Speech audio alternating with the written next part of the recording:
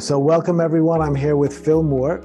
Phil was the director of a school known as Upland Hills for 45 years. And during those years at the school, developed a love-based approach to childhood education that I think is more important today than ever. I had the opportunity to visit the school on a number of occasions, and I saw firsthand the way that students were engaging with each other, the way the children were engaging with the adults, the way everyone was engaging with the natural world. And today, in our post-COVID-19 world, where children are coming back to the classroom after having been away for a couple of years, are not used to engaging with each other, engaging with the adults in the school, engaging generally. So many of the insights that were at play in the Upland Hills School feel more important today than ever. So we're going to have a chance to speak about that with Phil today, about what it means to provide children with a love-based education. We'll speak about insights from his book, which was called The Future of Children. We'll also speak about an upcoming 3-day online workshop, which is called The Future of Children Rewirement Training. So, Phil, thank you very much for joining me today. It's always a pleasure and an honor to be in your company, Jeff. Well, it's great to talk to you too, as always. And I wanted to start with the intriguing title of your workshop, The Future of Children Rewirement Training. What inspired you to offer that workshop? A number of things. One of them was turning 65 and walking away from being the director of not just the Upland Hills School, but also Upland Hills Ecological Awareness Center. And knowing that I was in a new stage of my life and wanting it to not be retirement, because I didn't want to be tired all over again. I wasn't tired the first time. And so I picked up the term rewirement to mean something having to do with what happens in this stage of eldering. But I realized as I started using the word more, we're all rewiring, and if we keep being curious for our entire lives, which is the whole point of a love-based education, is to take something as simple as curiosity and creativity and really fuel it when you're a child, and then keep that alive until the time that you drop your body, then you're always rewiring. If you stop, then a certain kind of atrophy occurs. You're just not as curious, or you're not seeing as many people, or you're not that interested, or you're wanting to live in a community where it says no children allowed. And there are communities like that all over the world. But if you're like I am, somebody who, as I realized when I was using the word over and over again, that I began my rewirement when I encountered the work of Richard Buckminster Fuller. And it was in that encounter that I began to understand that Bucky was teaching us how to think in context and always giving us the largest context to learn within. And that had never occurred in the traditional schooling system that I was in. And the things he was saying, like it's really what happened on the sea that created our species, not the land-based communities. So when you say, okay, it wasn't Egypt and it wasn't Greece or it wasn't Babylonia, it was somehow on the seas or on the ocean, your whole life begins to, wow, what were we taught? How were we taught? And you begin to rewire to a new worldview. When I was just 20 years old, I joined something called the World Game in Carbondale, Illinois. And it was Bucky's invitation for us to play an infinite game, a game that was languaged in this way: to make the world work for 100% of humanity without disadvantaging the natural world. There were maybe about 32 or 34 of us who were answering that call and showed up in a very hot summer in Southern Illinois. And for 6 weeks, we played World Game. We tried to understand what could we do, this small group really on the margins of everything in age range, probably between 16 or 17 may have been our youngest, all the way up to in the 80s, and what could we do on behalf of this infinite game? How would we organize ourselves? What would we do? And I would say my rewirement really began then, when I'm with a small group of people in a very strange place. Southern Illinois University is in Carbondale. And at a very hot time, the summer, at that time of the year, I mean, it was really hot. And so I began my rewirement there, and then I got to test all of my ideas about the initiative that I wanted to take with a group of people. And that was Upland Hills Learning Community, the Ecological Awareness Center, and the school. And then I got to test things like, is everybody born a genius and de-genius by unfavorable circumstances? Which was something that Bucky said. And then I wanted to practice love as Bucky defined it, as the omni-inclusive, progressively exquisite understanding and compassionately attuned to other than self. That's a Buckminster Fuller statement about love, and unpacking that and then testing it with kids and with parents in a small, beautiful part of a forest in Northeast Oakland County, was what my life was about. And so rewirement has come to mean a lot to me, because I see it as both a physical thing in our brains. I see it as an emotional thing. The way when we find our way to our soul's code, it really creates a whole different set of emotions about how you experience the world. I see it as a thought thing, in terms of really trying to language experience that leads to greater possibilities. You use a term that I love, becoming artists of possibility.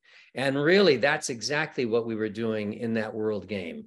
We didn't know what our canvas was, how we were going to do what we were going to do, what mediums we were going to use, but we all wanted to believe that our world could work for all of humanity without endangering the natural world. And then, of course, if you really get that far into rewirement, it's all spiritual. It becomes this new dimension that you live in. And that new dimension is just filled with possibility. And for children to be, and I'm so glad that you mentioned your visits, because I remember really clearly the way that the Greeks call Kairos time, in a vertical dimension, you being at the school during that graduation ceremony. And even afterwards, when we were sitting at a little picnic table, having a conversation, and a boy who I didn't know who it was so happy to see me that he wrapped his arms around me as I was talking to you. And I thought, wow, what an amazing experience, not knowing who it was who was hugging me. And you just talked about COVID-19 and kids coming back to school. And I have to say that my colleagues in traditional school settings are really limited in terms of being able to touch children. And I see this as an enormous loss for a teacher to not be able to console a child who is really sad or hurt emotionally or physically, and to have in her mind or his mind, no, I can't touch this child. It is one of the things that is making it so hard to be a child at this time that we're in right now. And you did allude to the fact how difficult it is, and schools like ours are more needed than ever before. And I believe that's true, which leads to, why am I doing this? I've been playing the infinite game since 1970. I have no desire to set it down. It's not like I'm going on to another game at this point in my life. And I get opportunities like this, so that even if 10 people just show up on that beautiful weekend in the end of April, it's still, I'm in motion and I'm doing things that are risky, and we're risking time and talent and treasure. But what are we risking it for? Why are we risking it?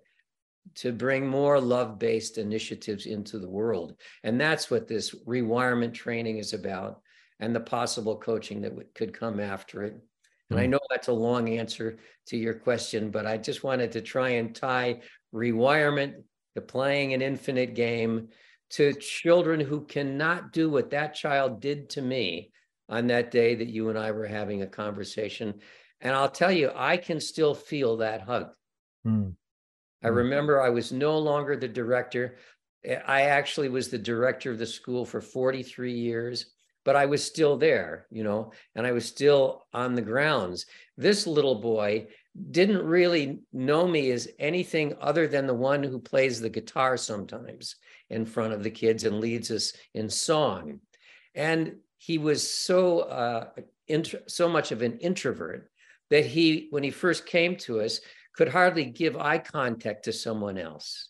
And that hug, when I turned around and saw who it was, that hug was miraculous.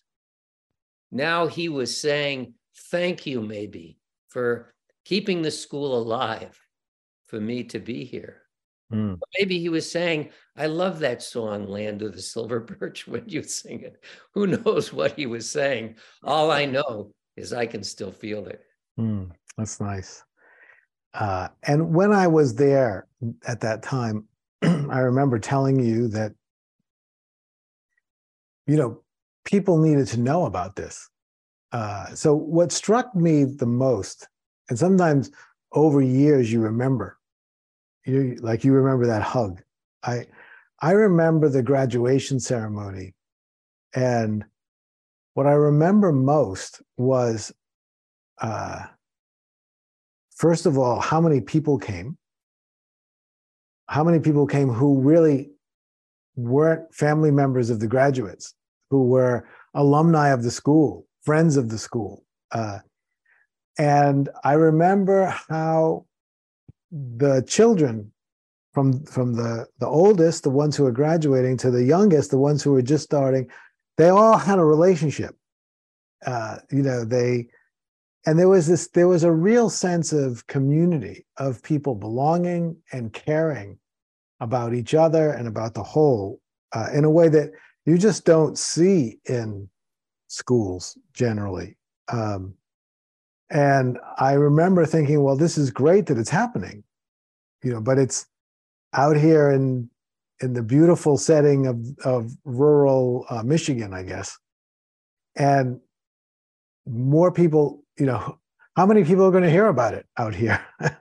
And so you wrote a book to let people know about it. And now you're doing this training, which I think is just fantastic.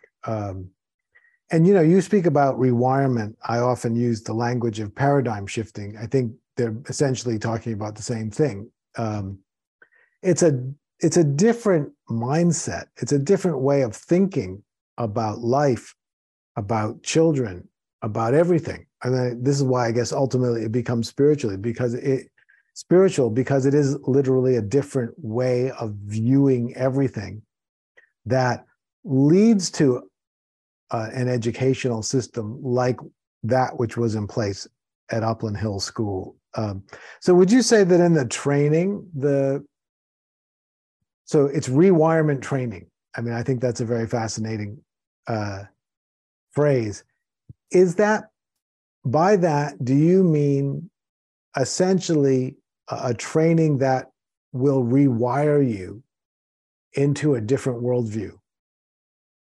Yeah, that's our aspiration, is to try to create something that uses music. And obviously, when you're together on a retreat, you're in a very special container. When you're doing something on Zoom, you have the advantage of being able to reach into places that you can't travel to that easily, but you don't have that in-person situation. But we have been on Zoom now as a global culture for a couple of years, if not many more. And we're learning how to do things that are creative. based on the medium. Mm. So we're going to be using music. We're going to be using storytelling. We're going to be using dyads and breakout rooms. And then we're going to have special guests for each of the 8 modules. And really, I see it as, and we designed it, I had a beautiful team of 4 other people. So there was a pentagon. There were 5 of us that were designing this. I've designed it so that, that it would be really dynamic. And what we're trying to communicate is the felt experience of what it is like to be loved into being, and to activate the eternal child in each of us, or the sacred child in each of us. There's something that remains intact, and we know this from traumatic experiences as well. We know that there's something that lives in a child even when you're an adult, and sometimes it's the thing that takes Viktor Frankl through the horrors of the Holocaust to be able to write an amazing book about meaning in life. You know, that it's because of Anne Frank's, you know, incredible optimism and beautiful spirit that her words reach us and connect with so many people over the generations. There's something that stays alive. And that's really what we hope, that each of these 8 modules, each module is about 90 minutes. Each one has a different guest. There'll be lots of people. Well, we have some of the guests come from our student bodies. So they're now adults doing things like designing and engineering rockets that are going to other worlds.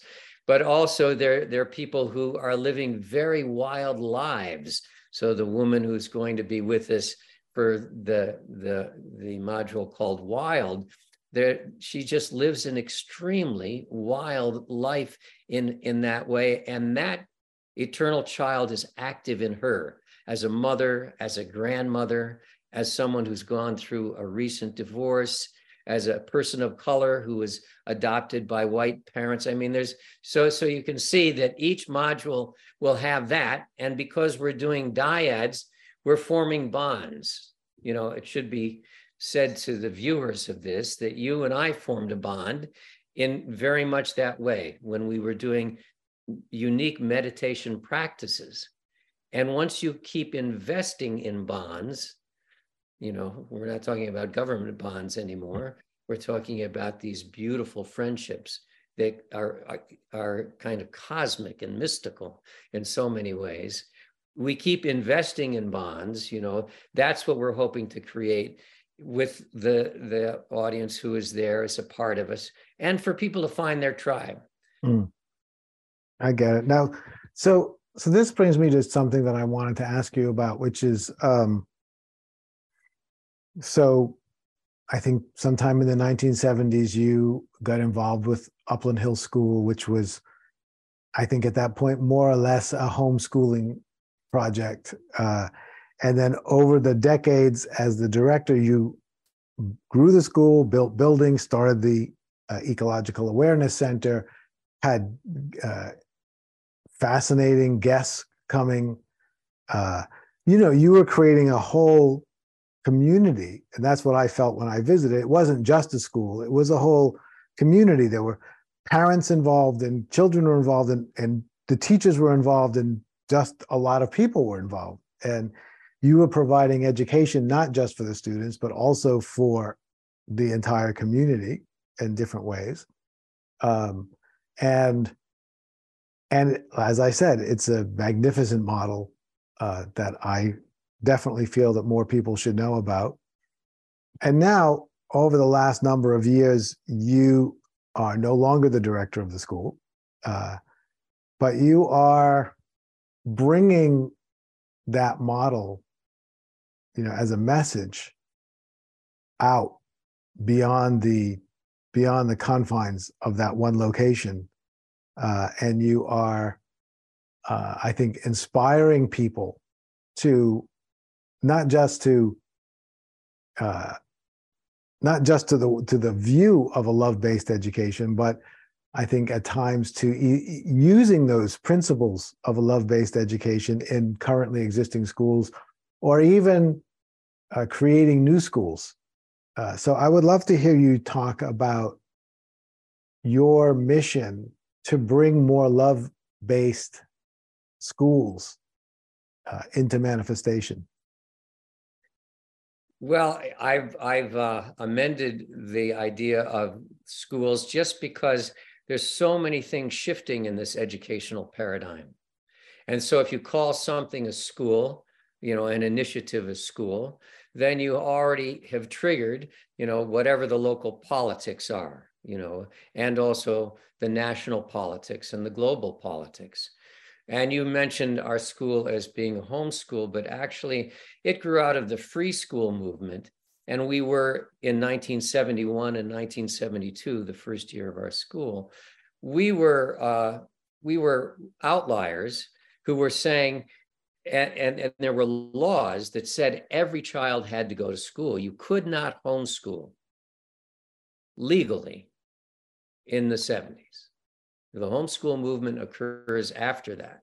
So we have to have a school. So we have to, abide by all of the constraints related to becoming a school. And luckily now you can do lots of initiatives that aren't. But there's nothing more exciting than, and you've alluded to it a couple of times, growing a culture.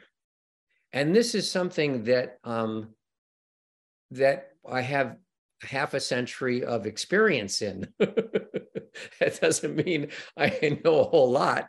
It just means I have a sense of what it takes in terms of showing up and what it takes when there are really enormous challenges, whether it be the death of a child or whether it be accusations about trespassing in the sexual territory. I mean, you have to encounter and weather the most severe storms during a time like 50 years.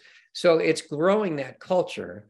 And one of the beautiful things that happened, thanks to the publishing by Emergence Education Press of The Future of Children, is a woman read it in Martin, South Dakota, who was a principal of an elementary school on the Pine Ridge Reservation.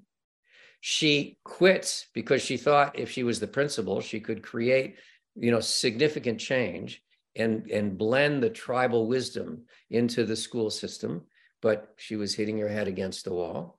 So she quit, read the book, and then got excited, reached out to me. We did some coaching for a period of time, and then she opened a school.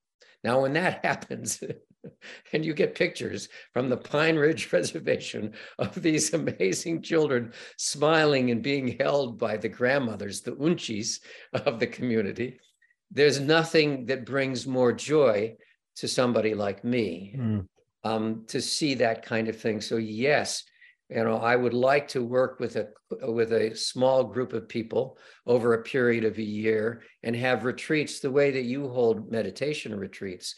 Only these retreats would be about deepening that rewirement process and focusing on the contextual things that really shift the educational paradigm. So in the rewirement training, at least we'll have 90 minutes residing in each one of them, whether it be creativity or whether it be wild or whether it be the sacred bubble of childhood or multiple intelligence, we'll be staying in that bubble for those 90 minutes. That's the beginning of rewirement. But I would love nothing more. I can't imagine anything more fulfilling as a teacher and a lifelong learner than being in a really close relationship with a small group of people who want to create love-based initiatives. But I would like to say that the love-based initiative could be as strange as my friend Tim Yonigan, who invented a soccer ball that you can't destroy and is in I can't say in many refugee camps all over the world where a real soccer ball would be deflated within a matter of days or hours or minutes. And that's a love-based initiative, that ball. He and Sting combined to get it made, and now it's all over the planet. And that allows children to play. Mm. There's nothing more important than play in a love-based school. And I would say friendship is also extremely important. These are the things that we'll touch on. And again, I'm answering this question in a long-winded way, but it's just, I've been rewired by Bucky, who was a comprehensive thinker and could always see the connections between something like, well, the ball itself is an artifact of a love-based education, just like a classroom that's a geodesic dome rewires the children to think very differently because we're inside of a sphere when we're working there. One of those children decides, because there's a wind generator connected to the dome, that he's going to grow up to be an adult who's in the wind industry. He's now in the leading edge of the wind industry, so you can never tell. And the other comment I wanted to make about nobody knew about it, one of the things that happened in 1973 when we put up a wind generator was the Arab oil embargo. And when that happened, there were long gas lines all over the planet because of OPEC and because of what was going on at that moment. We had already just installed a 2 kilowatt Dunlight wind system connected to our geodesic dome. At that moment, the phone starts ringing. And so we had publicity from all over the world, from a National Geographic that sent out reporters to do a school bulletin about this school that anticipated, so there were moments in our story where it became global, that things that we were doing, the initiatives we were taking, we were not anticipating the Arab oil embargo. However, we were spending a good portion of the teaching budget to create a wind-powered geodesic dome. And as I just gave you the story of Jesse, and it influenced that industry and is still influencing it to this time. That's wonderful. So the vision that you described of a small group of people involved in bringing forth love-based initiatives, it sounds like maybe a natural evolution of the infinite games that you started with long ago. You could take the phrase infinite games and replace it with love-based initiatives, and probably you'd be talking about the same thing. Would you agree? I would agree. And then I guess one of the great potential outcomes of the rewirement training that you're about to do is that some group like that begins to take shape. Yeah, that's my aspiration. And my team, who's been so terrific, getting us to this point, is having some difficulty defining who the audience is, right? Who is the potential? Who are the potential people out there who might want to do that? And it's a mystical question. I think that there's no way I could have anticipated that there would have been a Tim Yonigan out there to invent a ball that was going to create such a paradigm shift for all the children who are in communities that are, in refugee centers or refugee camps that have that ball. I know that they're not kicking a rock tied with all kinds of rags around trying to play football. They're kicking a real ball that is a great soccer ball, and they're laughing. And they're in play wherever they are. You can see how that's a very powerful initiative to launch something like that. I recently talked to a group of parents, a couple in particular that have 2 children who went traveling with them during COVID, and they sold their house in Seattle and decided to curate different parts of the world to ask other parents to come to that part of the world, learn about the world, instead of spending your money on a Disney vacation. And for the poor parents who have spent money on a Disney vacation, I have great sympathy and empathy for them, because it's a very expensive journey. But if you, instead of doing that, you went to Portugal and you were curated under the auspices of this amazing imaginative couple, you would be learning about a new country, you would be interacting with all of the aspects of that country, and you would be in Bali, or you would be in Cuernavaca, or you would be in Lisbon, or you would be, in somewhere in the world doing that. I see that as an amazing initiative that's very loved-based, and also, as I know your connection to community, creating a culture, growing a culture. How do you do that? I can't say that I can teach you how to do that, but I sure can share stories and strategies that I think were very helpful about how to do that. Beautiful. That's wonderful. So Phil, I think I want to say thank you for talking with me today. And your book is called The Future of Children. The training is called The Future of Children Rewirement Training, and it's taking place April 28, 29, and 30 via Zoom. I'll make sure that the link to both of those are posted with this interview, this conversation.